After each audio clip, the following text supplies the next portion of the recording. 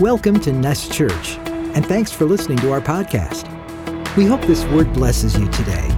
For more information, visit nestchurch.com. We hope to see you soon. And remember, you are loved. If your heart's in 1,000 pieces, just let that go. You are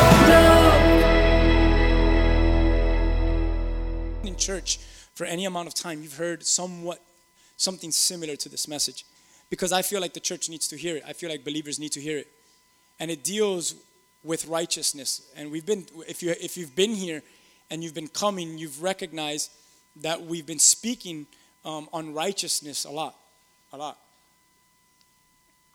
And I want to continue to speak on righteousness. If you're taking notes, go ahead and write this down there on your notes. This is the title of today's message. It's titled Right Standing. Right Standing. Go ahead and write that down. Right standing. And you'll see what I mean by that, and you'll see where we're going with that. Right standing. Right standing. As I was thinking about this, I started to think about my own personal life. Many conversations I've had with others. Maybe even some of you guys came to my mind. And I started to think about the righteousness of God, about standing before God and us standing before Him in right standing, with right standing. And I started to ponder on this, because I understand that there are plenty individuals in this journey of faith, in this journey in following Christ, that they arrive to a place where they feel that they are in wrong standing with God. They get to a place in their walk or in a place in their life where, like, I just don't feel right. I don't feel like things are good. I'm in wrong standing before God. I need you to pay attention to every single word, because every single word is important, especially in a sentence like this. They're in Christ, but yet they feel they're in wrong standing. Hopefully that hits you and says, that doesn't sound right. That you could be in Christ and yet be in wrong standing. And many individuals go through that, where they're in Christ but feel they're in wrong standing. And what causes that? And what can cause that? It could be many things. It could be condemnation, because people fill themselves with condemnation. And because of condemnation, they feel they're in constant wrong standing before God. Condemnation does that to you. This is not a message necessarily on condemnation, but real quick, Jesus says, I did not come to condemn the world, but what? In Him and through Him, that this world can be what? It could be saved. I didn't come to condemn you, but to save you. So we know right off the teaching of Scripture that no, condemnation is not something that God's like, oh, cool, let me just drip some condemnation in you. But yet, it's very easy to feel condemnation in our lives while we're following Christ. Maybe some of you could testify of that. I know exactly what I'm talking about. It could be misinformation. You just have this misinformation that's been given to you, and you just feel like, oh man, any little thing or every little thing that I do, I'm just in wrong standing with God. And misinformation could, yes, also lead to condemnation and so on and so forth. It could also be wrong theology. Just wrong theology in the sense of where you just like, oh my gosh, everything, I'm totally wrong always. And we don't understand what the righteousness of God is. Or we could be truthfully speaking here today and say, well, one way that we could be led to this place is because of unrepentant sin in our lives. That's obvious. There could be this continual, habitual sin that we're not dealing with. Well, of course, you're going to feel like you're in the wrong standing with God, because you need to deal with sin. How many of you agree that you need to deal with sin? You need to get, and a great way to start off by dealing with it is, I got to come before God and give it to Him. I think that's the best place to start. But yeah, we got to confront sin. We got to deal with sin. But to the believer, that is very important. In Christ. Everyone say in Christ. To the believer that is in Christ, we must see Scripture for what it says. We must see Scripture for what it says. If we're in Christ, what does the Word of God show us? What does the Word of God teach us? And it's very important that we get this, that our wrongs are made right through faith in Christ Jesus. How many of you have your wrongs been made right through Christ, in Christ? Listen, my whole life was wrong. But I will tell you this, I stand right now before God. Does not mean I'm perfect. Does not mean I do everything right. Doesn't mean that I live a correct life. It does not mean that you should put a picture of me and put some fruits around it and say prayers to me. That's not what I'm saying. What I'm saying is I was wrong. I lived wrong. I was lost. I was in darkness. But through Christ now, I have right standing in Christ Jesus. He made my wrongs right. Scripture shows me that. Scripture teaches me that. And not only does Scripture show me and teach me, but the Spirit of the Lord living inside of me has caused me to experience that as well. That's powerful. That not only do I know it, but man, I've experienced that thing which I know. And it's that I'm right before God. Because of what? Oh, there's only one reason. Because we are what? Because I am what? We are in Christ. That's it. We are in Christ. And in Christ, there is no wrong. In Christ, there is no wrong. He makes things right. And we learn that at this point, we learn words and theological words. And now things have been imputed to us like his righteousness. The righteousness of God has been imputed to us. Another word that we could use has been credited to us. That's good. I believe in that. I believe that his righteousness has been imputed. His righteousness has been credited to me. And what an honor that is. What an honor that is. And we believe that his qualities now, Christ's qualities have been credited to me, to you, if you are in Christ. If not, we can't believe in Scripture that we are being transformed into his image. If we're being transformed into his image, we are being credited into his righteousness. We are being what? Credited into his goodness.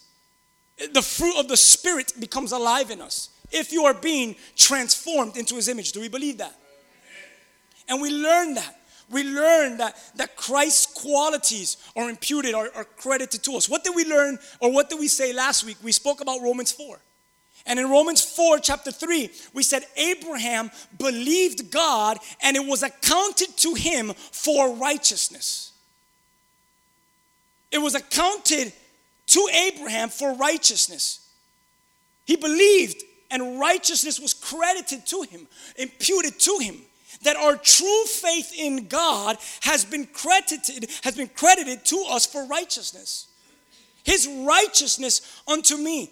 And that is our thought, that is our belief, that is our stance, that is our theology in this. Listen, that he has assigned, or a better word I could say is ascribed value to us and even in us. Listen, there was once no value, but when I met Christ, he began to establish value in this wretched man.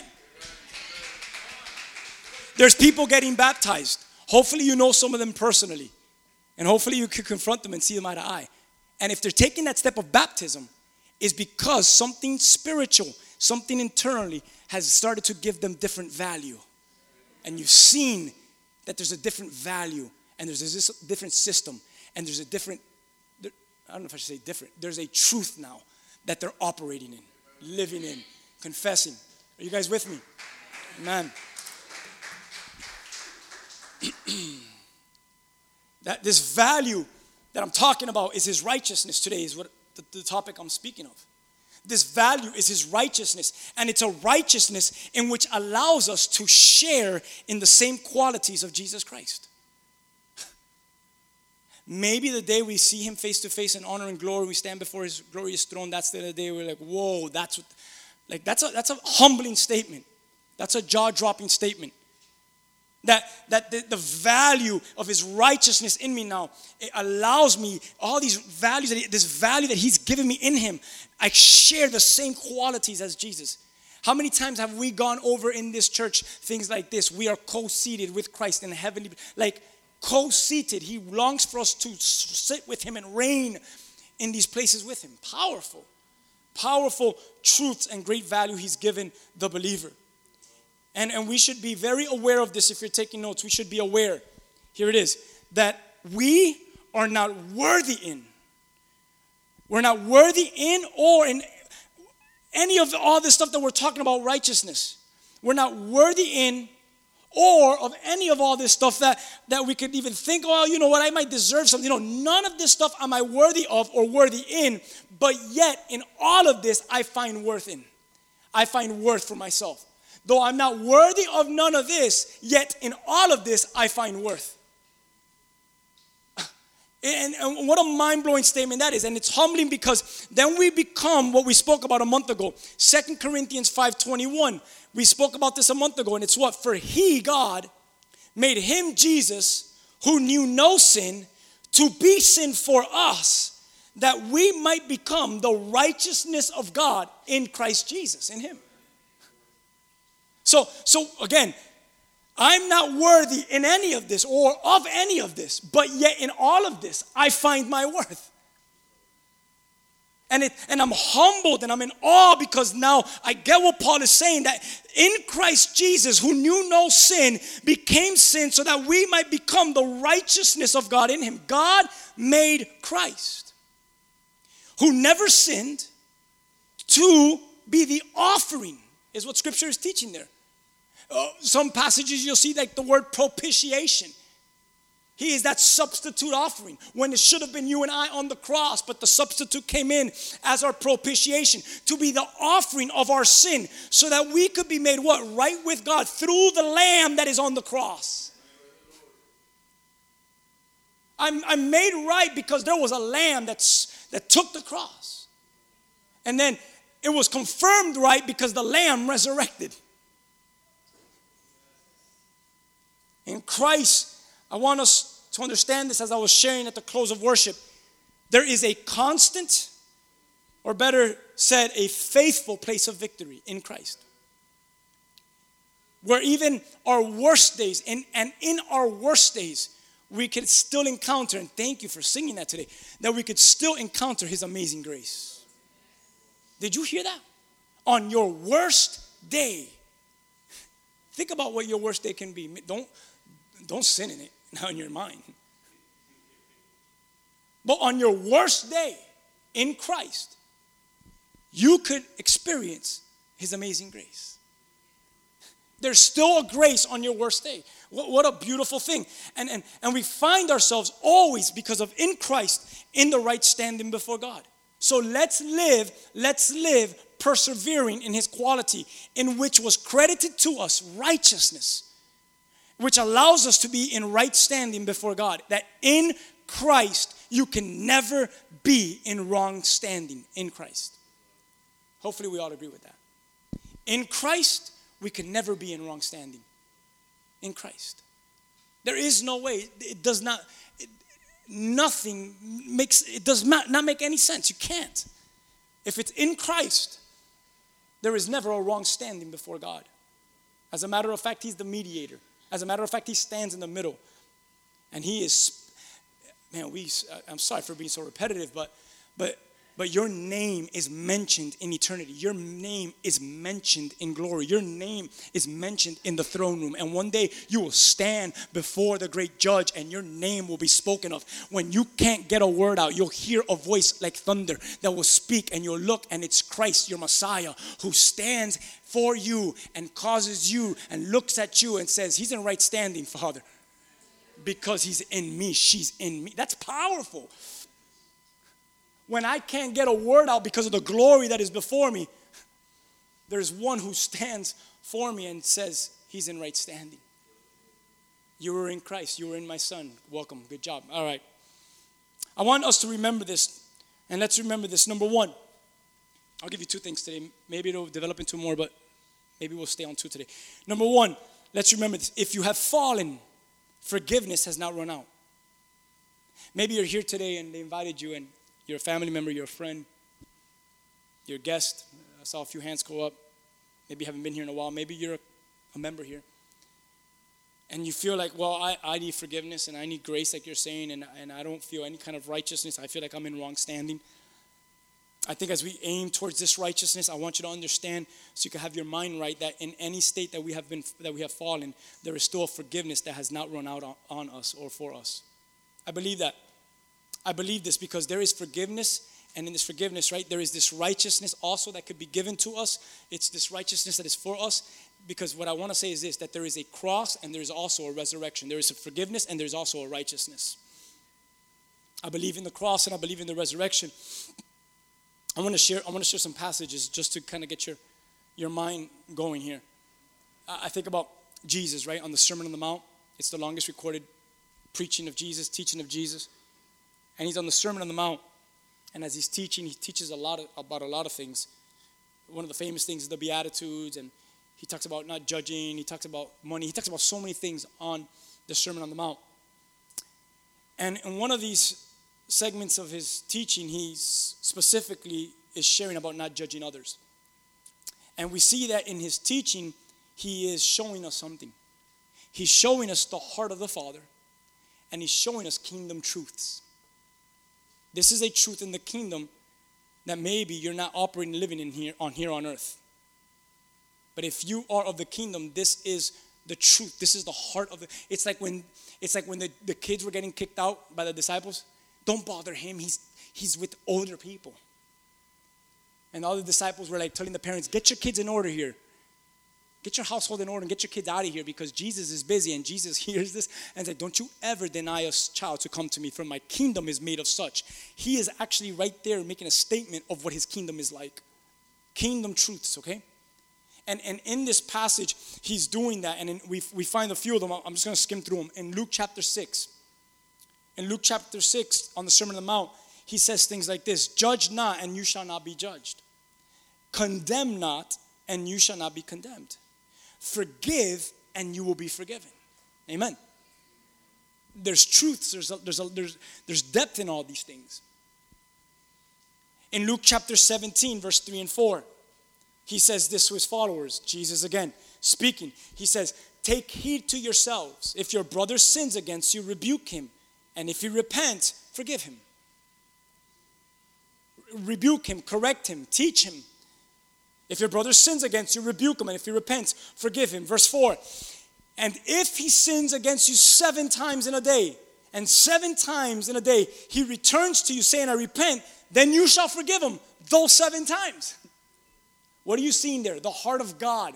What does that mean? His forgiveness does not run out on you. That's good because, yeah, but he's done it 3 times already. I mean, we have earthly proverbs, you know what I'm saying? Fool me once, shame on you. Fool me twice, shame on me. Well, fool me 5 and 6 and 7 and 8 times. It has to continue to be, I forgive you, I forgive you. I mean, kingdom truths, the heart of the Father. And Jesus is teaching that to his followers here. He's telling them, if they continue it 7 times, and 7 times you see it's true repentance, will you continue to forgive them? How about a very popular one was, Peter's listening to these teachings. So he comes up to Jesus and he says, teacher, I got to ask you a question. And Peter asks, well, how many times should I forgive a brother who continues to sin against me, you know? He was hoping that Jesus was like, oh, cut his head off. Because, you know, Peter's gets swords and cuts people's ears off because he misses the neck and all that, but I don't know, just get even. And Peter was hoping like, oh no, you could just walk away from him. You could just walk away. So Peter asked like, oh man, Lord, a brother keeps sinning, a brother keeps doing me harm. How many times do I forgive him? Come on, it's got to be the number of completion, right? It's 7 times. It's 7, right? It's 7. And Jesus just smiles at him. You could just see it, right? He just smiles at him. I'm guessing it doesn't say that in the scripture. But Jesus says to him, I do not say up to you 7 times. Where'd you get that number from? I didn't say 7 times, but 70 times 7. And I think Peter was like that. Judas, for sure, the numbers guy, he was doing it in the background. But he started calculating. Oh, okay. I'll tally mark it. No, but Jesus saying 70 times 7 didn't actually mean, Peter, count down your times that you forgive. What Jesus was showing Peter and what Jesus was teaching the masses, he was teaching them something deeper. And I need you guys to understand this. And here it is, ready? That our forgiveness is boundless because his forgiveness is boundless. If the character of Christ is to forgive, then the character of his beloved is to forgive. His children forgive because Father forgives. And that's, I want you to know the heart of the Father. I want you to know the sounds of the kingdom. How many times do I forgive? 7 times, right? No, 70 times 7. That sounds like an eternity. Yes, exactly. It's boundless. You keep forgiving if it comes from a place of true repentance. It's beautiful. Many of you have to go back from here and start forgiving. With love, with respect, with honor. Because you're a human being, and I get some real serious things have happened to you not forgive and have hatred and have a lot of stuff in your heart. And you might need counseling. You might need help. You might need to have healthy conversations. But it does not mean that you have the right to keep unforgiveness in your heart. I'm sorry. I'm very sorry, but it does not mean that you have the right to keep unforgiveness in your heart. You know what scripture freaks me out? When he says, if you can't forgive on earth, what makes you think that you could stand before the Father one day and you will be forgiven? That stuff messes me up. So there's like an inventory check. Who do I have to forgive? Who do I have to forgive? Amen. Our forgiveness is boundless because his forgiveness is boundless. Listen, Calvary, his blood, and resurrection still speak today. If you think those are stories of 2,000 plus years ago, you're wrong. Those are stories of yesterday, today, and forevermore. Calvary, everyone say Calvary. Blood and resurrection. All that still speaks today. Thank you for allowing that to still speak today. But did you see it? Did you see that we also forgive because he forgives? Did you see that his righteousness is our righteousness? Did you see that? His righteousness is our righteousness. On earth, before friends, before family, before each other, before anyone. We are the righteousness of God in Christ Jesus.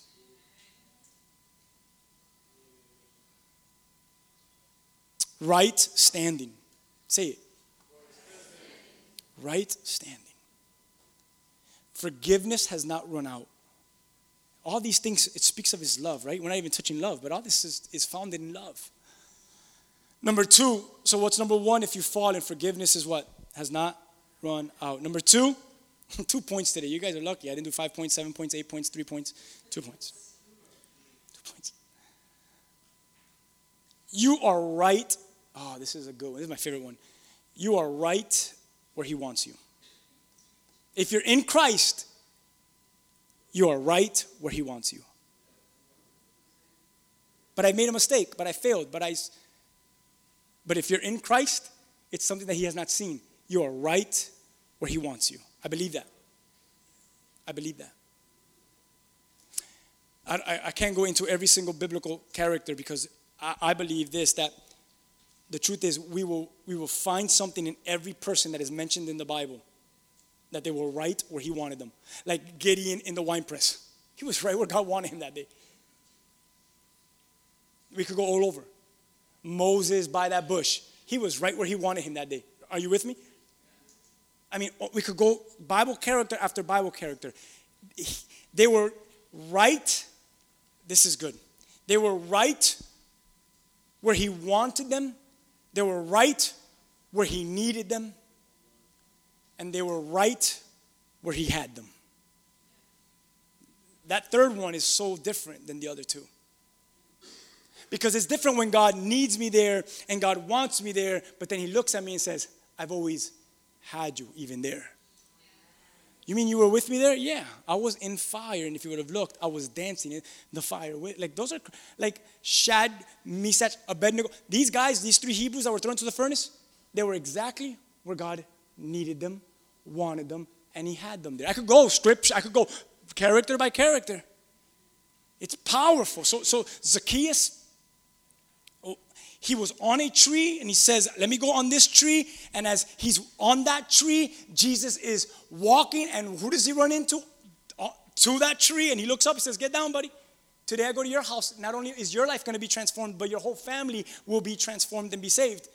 I could say Zacchaeus on that tree was exactly where he needed to be. Yes or no? I think about the criminal on the cross.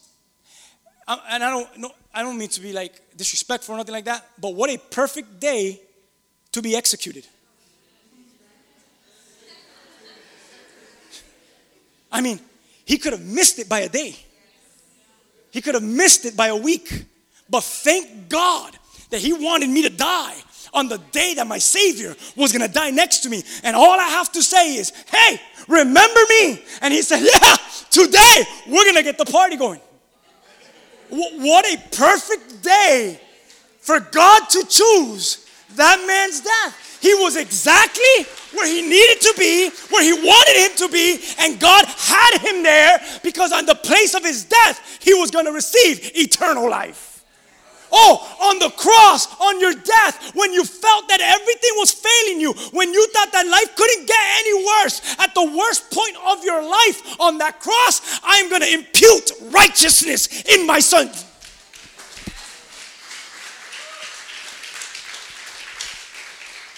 I'm going to give you the guy that's standing next to you on that cross, the guy that's getting nailed, and he's screaming like you're screaming. I'm going to drip his righteousness on you. Thank God that he had me here. Thank God that he needed me here. And thank God that he held me here. What a great day. What a great day. If Jesus didn't die that day, that man would have gone to hell. Yeah, he would have. But he didn't. Oh, man, I want to keep preaching on that. Maybe I should preach that stuff tomorrow, next Sunday. I think about Peter. Peter denies Jesus. Not once, not twice. And in Miami, that stuff that strikes home. Not once, not one, not two. 3 times. 3 times. I mean, 3 times in one moment. But if you remember, Jesus looked at him one day and even called him Satan. I'm just talking about one moment 3 times, but I'm not talking about 3 times in his life. I'm talking about Peter 3 times in one moment. You had your chance one time, come on. Second time comes, you had your chance. And within minutes, he denies him 3 times in one moment. In one moment, not in his lifetime, but in one moment. In one moment. But then, well, let's just read this passage real quick. It's Luke 22, verse 60. When he denies him for a 3rd time, it says immediately, while he was still speaking, Peter was denied. I don't know that man. Stop comparing me to one of his disciples. Do I look like a Jesus freak? Immediately, while he was still speaking from his mouth that he doesn't know Jesus, the rooster began to sing. And it says here, verse 61, and the Lord turned, because the Lord was present in the courtyard by Caiaphas' house, and we were there when we went to Israel, and the Lord looks at him, and as he looks at Peter, he makes eye contact with Peter. And you could almost feel as that eye contact is piercing to his soul. And the Lord turns, he looks at Peter, and it says that Peter remembers the word of the Lord when the Lord told him, before the rooster crows, you're going to deny me 3 times. But I love verse 62. Verse 62 says, Peter went out and he wept bitterly. Peter, that was messed up. You denied him 3 times, but I beg to differ. How about if I tell you this? Peter was right where he needed him, right where he wanted him, and right where he had him. I believe that because Jesus spoke into Peter's life more than any of his disciples, I think. Satan has asked me to sift you as wheat, but I'm praying for you that when you are strengthened from it, you will come back and strengthen your brother. And Peter's like, wait, how about we just pray like it doesn't happen? No, you're going to be shaken by the enemy, but you're going to be right where I need you. You're going to be right where I want you. And you're going to be right where I have you. So when you're shaken by the enemy, now you're made different. And now you come back and you strengthen the ones that never made it from the shaking. You know how many people in our lives have been shaken and have never come back? Forget church, have never come back to the Lord. And how many of us have been shaken and we're still with the Lord? Well, we go back to the ones that have been shaken and we say, I share something in common with you. I must strengthen you the way I've been strengthened by God. Peter was exactly where he needed to be, where God wanted him to be, and in that place, it was exactly where God had him. I'm going to tell you something very important, that he wept bitterly, as Scripture says. He wept bitterly, and you might say, well, of course he wept bitterly. Jesus just stared at him eye to eye. He's probably filled with condemnation. He's probably filled with guilt. He's probably filled with misinformation. He's probably filled with all these different things that you and I have one time experienced, probably, or maybe some of you are experiencing right now in your spiritual walk. Peter is going through it, but he weeps bitterly. But I tell you right now that wept bitterly is an amazing place for Peter, because that weeping bitterly, he'll never forget what that bitterly weeping meant or means to him. You want to know why? Because you need to study it in the Greek to really understand what weeping bitterly meant for Peter. And if you study that passage correctly, it means this: he was with pain and he was with grief. If you want to say this in English the way the Greek maybe said it in their translation, it would be this: he was filled with deep sorrow. I want you to understand this, because it wasn't this. It wasn't that oh, I just feel bad about the situation. Peter didn't just feel bad about the situation. When the rooster crowed the third time and he saw Jesus' eyes, he was filled with sorrow for what had happened. You know what I believe? I believe that this was the place of repentance in Peter's heart. He didn't just feel bad about the situation. Here it is. He was moved with deep grief and with deep sorrow. Totally different than just like, oh, that sucks, I just feel bad about it. No. God doesn't want you just to feel bad. Actually, I'm going to switch that. Can I say, God doesn't want you at all ever to feel bad. God wants you to repent and experience His goodness through your wrong. Why? In Christ, righteousness can be imputed. In John 21, post-resurrection. Post-resurrection, Jesus already resurrected. He shows up to over 500 people. Many historians who are not Christians speak about this risen Jesus who was showing up to people. People that never came to confess and believe in Jesus still testify that this man became alive again after his death and burial. There was a man called Jesus who was walking around resurrected. And we hear stories about it in the Bible, and we read stories about it from historians.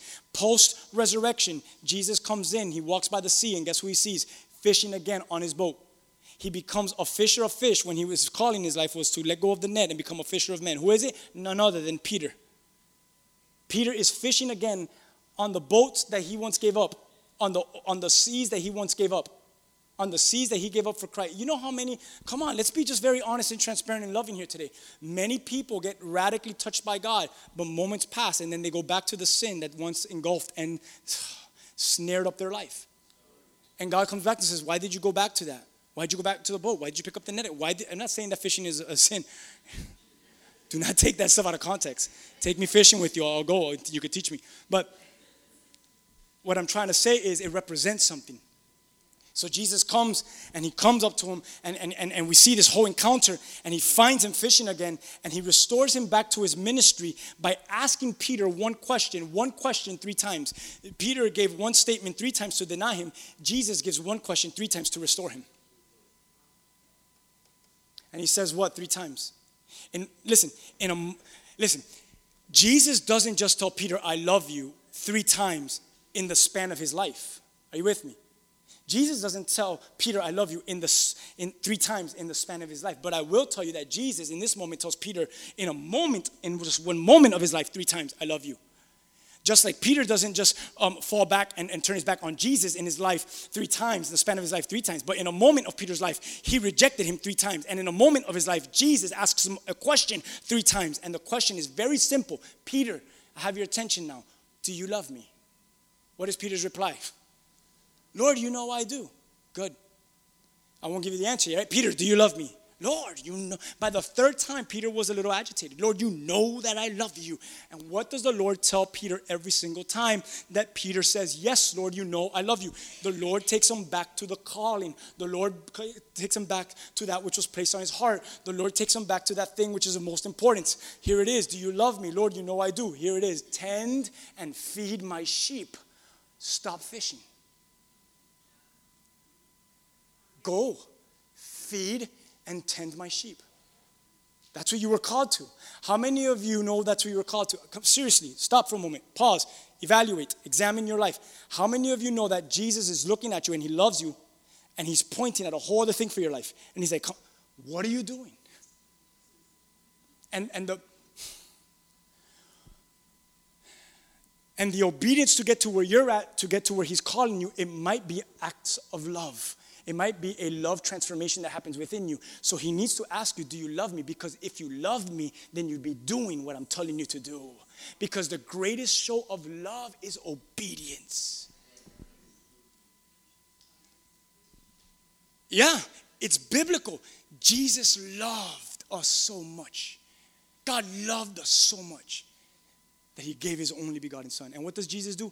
Out of his love for humanity and out of his love for the Father, send me, I'll obey it. One of the greatest demonstrations of love is, well, then walk in obedience in this. You can't live in a household with someone that you declare you love, but then you choose to live your life of disobedience, because then what you're saying with your mouth is not being acted out with your life. If you say you love him, if you say you love her, if you say you love them, if they say they love you, then there is one great demonstration that is showed from your life. You walk in obedience to that person which you love.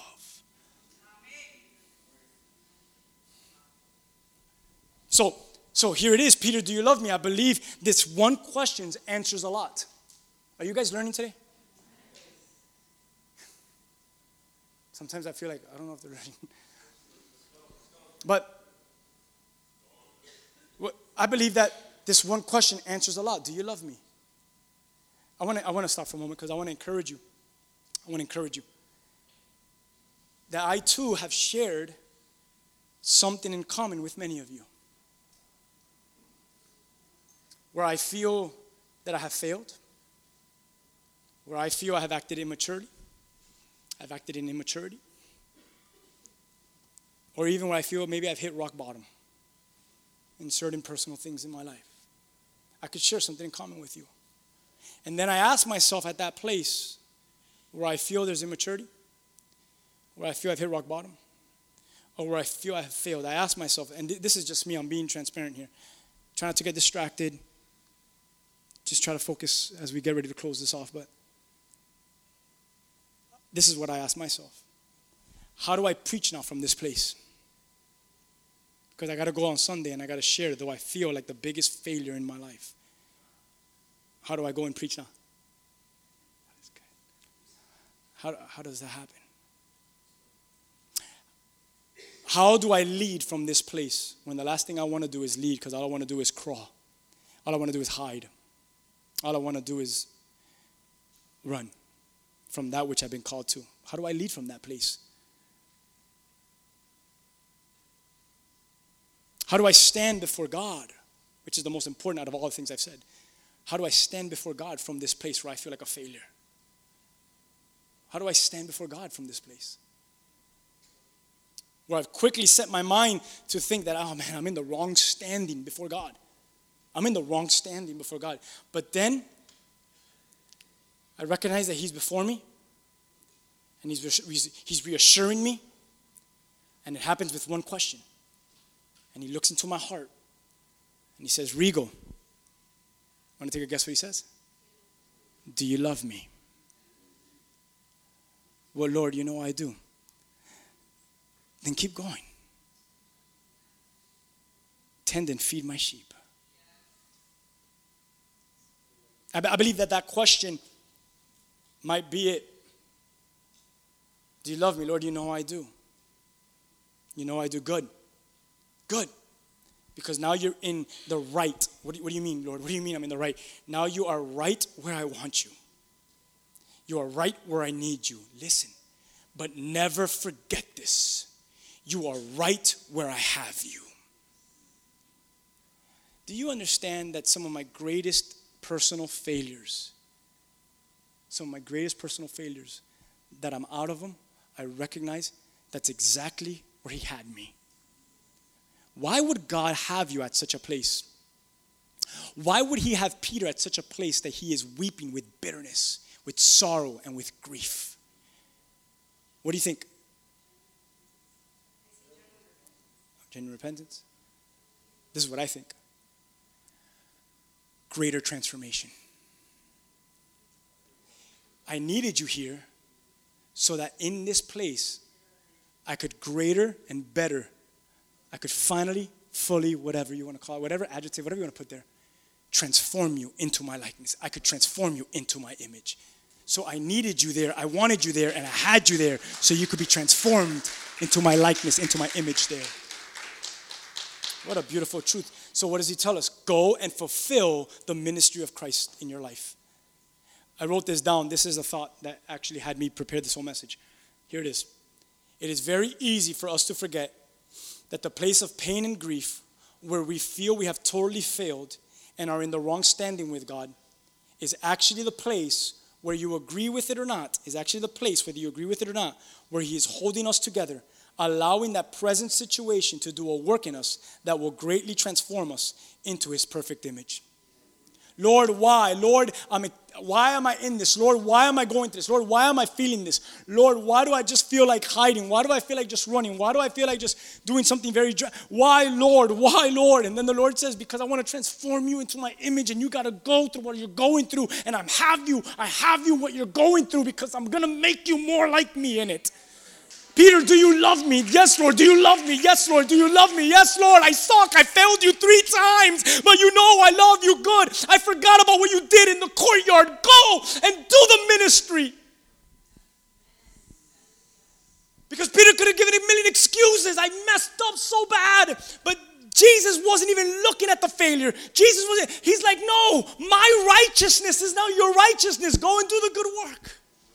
It's been imputed, it's been credited, it's yours, just like it was Abraham's. You're right where I want you. You're right where I need you. Right standing, you're right where I have you. Feeling condemned as if he disapproves of us, as if there is this lingering sentencing of death over us, is not his heart for his beloved. It's not his heart for his children. It may just be the complete opposite today. It may be exactly the verse I read, and I'll make it personal. For I made Jesus, who knew no sin, to be sin for you, so that you might become the righteousness of God in him. Amen. Amen. Amen. Amen. I feel like God has spoken. I'm going to ask the worship team to come up. I have so much scripture that I want to get into, but in Romans 9, maybe I should just read it and not necessarily preach it. And honor the Lord in the preaching. Let the word preach for itself. Let's just do that. Because this all began in my time with the Lord. I was reading Romans 9 this week. And it led me to this message that I'm preaching today. And I came across this part of chapter 9. And I'll just read it.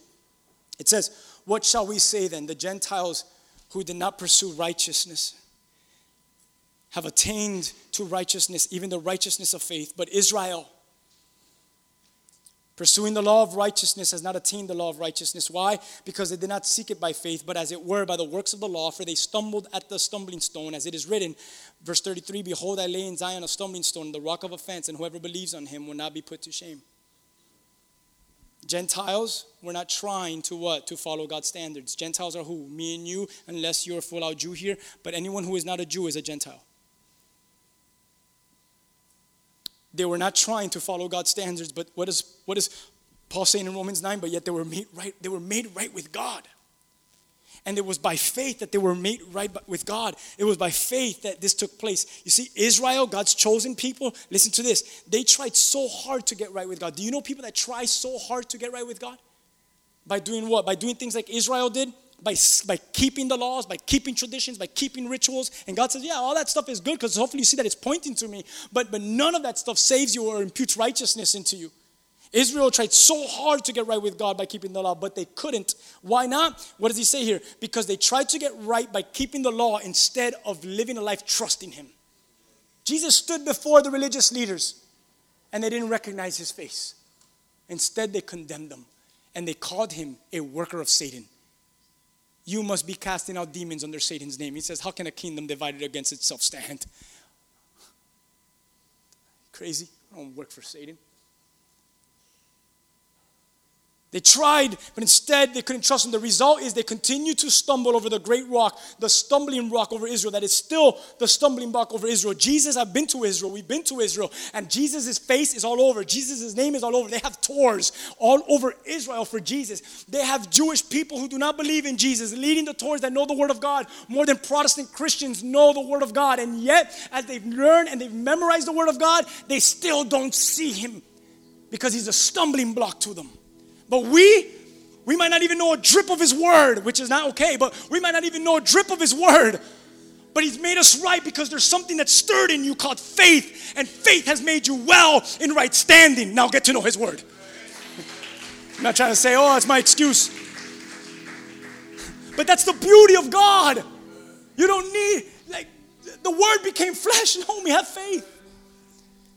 It's about a heart transformation, and they missed it. Romans 3 talks about this. We've all sinned. There's no one good. There's no one righteous. How can you say we have righteousness now? Paul is quoting Old Testament Psalm 14 scripture, verses 1 through 3. And why is Paul saying what the psalmist said? No one is good. No one is righteous. So you can't come to me after service and say, well, pastor, there's a scripture that says no one's good and no one's righteous. And you just preached the whole message that you said we've been imputed with Christ's righteousness. You need to understand the context of that scripture. Paul is writing that what Psalm 14 wrote because he's proving that both Jews and Gentiles are guilty and are in need of salvation. He's proving it. But if you read verses 21 all the way to 31, it doesn't just stop. You can't just read a section of scripture and make that your truth. You got to read all the context, because he doesn't just say there's no righteousness for you. We were at a place that there was no righteousness, but then we accepted and we received salvation that was given to us. And at the place of salvation, verse 21 through 34, Paul explains this now further. He says, now at the place of salvation, there's a change. We now become the righteousness of God through faith. You were no good, you're right. You were of no righteousness, you're right. But when you came to the place of salvation, you now were imputed the righteousness of Jesus. I'll read it. But now God has shown us a way to be made right with Him without keeping the requirements of the law, as was promised in the writings of Moses and the prophets long ago. We are made right with God by placing our faith in Jesus Christ. And this is true for everyone who believes, no matter who we are. Everyone has sinned. We all fall short of God's glorious standard. Yet God, in His grace, freely makes us right in His sight. He did this through Christ Jesus when He freed us from the penalty of our sins. For God presented Jesus as the sacrifice for sin. People are made right with God when they believe that Jesus sacrificed His life, shedding His blood. The sacrifice shows that God was being fair when He held back and did not punish those who sinned in times past. For He was looking ahead and He was including them in what He would do in the present time. God did this to demonstrate His righteousness, for He Himself is fair and just, and He makes sinners right in His sight when they believe in Jesus Christ. I'm right. I am right. I'm right. That should be the name. I do this every Sunday. I change the name. I'm right. I am right. What do you mean you're right? I'm in right standing before God because of my belief in the Messiah, my belief in the Lord. Verse 27. Can we boast that we have done anything to be accepted by God? No. None of us can boast. None of you. None of us. None of us can boast. He says what? No. Because our acquittal is not based on obeying the law. It is based on faith. So we're made right with God through faith, not by obeying the law. 29, after all, is God the God of the Jews only?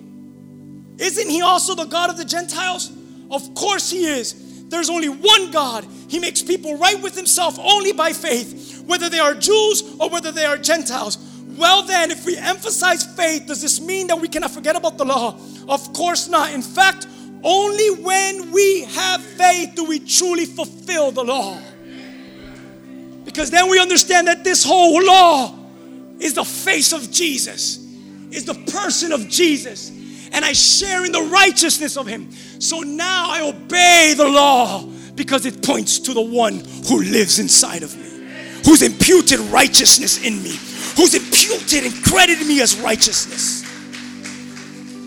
Galatians 2 speaks heavily over this topic as well.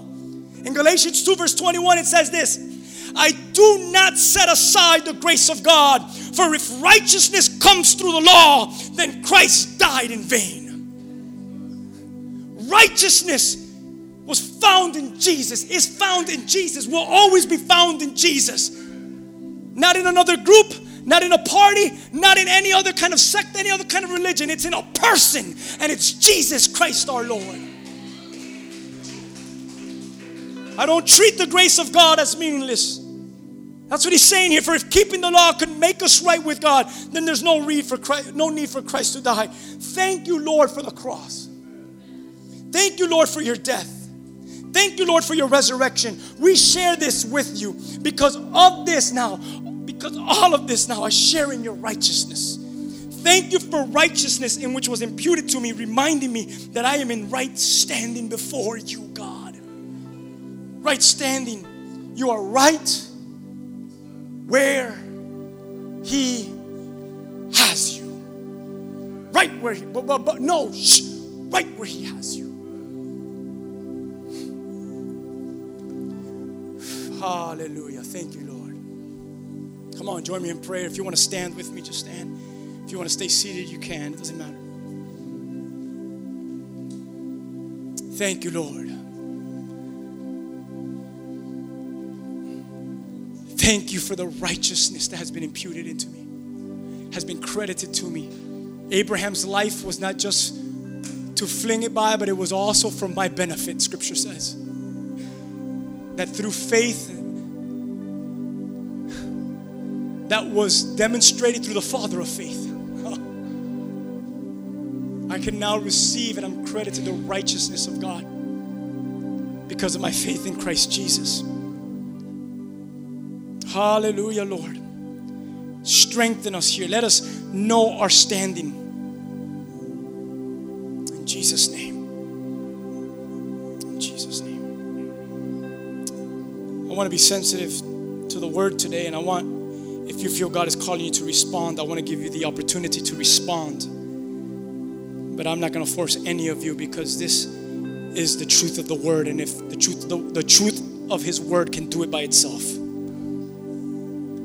So I'm going to let the word do what the word needs to do. But if you feel like the word today is setting you free from condemnation, from guilt, from all these things, and you just know that you need to come to the place of, I just need to believe in Him. Lord, I come before you and I receive the righteousness. In my faith in you, Lord Jesus, I receive the righteousness of God through you and in you, Lord. And I just need that prayer today. I just come and I ask for forgiveness because it has not run out. Lord, I thank you because I am exactly where you need me. I'm exactly where you want me, and I am exactly where you have me. And if that's for you, here it is. The altar is open. We'll pray for you. Come up to the altar. Don't even think about it. You could start making your way up here. Let's sing one song here to the Lord. And if you need prayer in that, we're going to believe for His righteousness upon your life. We're going to believe, and we're just going to come in agreement with you and believe what was spoken today, the truth of this word just become truth in your life, in your own personal walk with God. We're just going to come in agreement. We're not going to supernaturally pray for anything. We're just going to come in agreement with the word today. And we're just going to, today, Lord, specifically, this is enough, Lord. Your word, just let it blow up inside of them. Let this truth set them free. So if you need prayer in that, the altar's open. If not, let's go ahead and just sing a song, and then we'll close off and we'll get ready for our baptism. Let's go ahead and let's sing one last song to our Lord today. Hallelujah.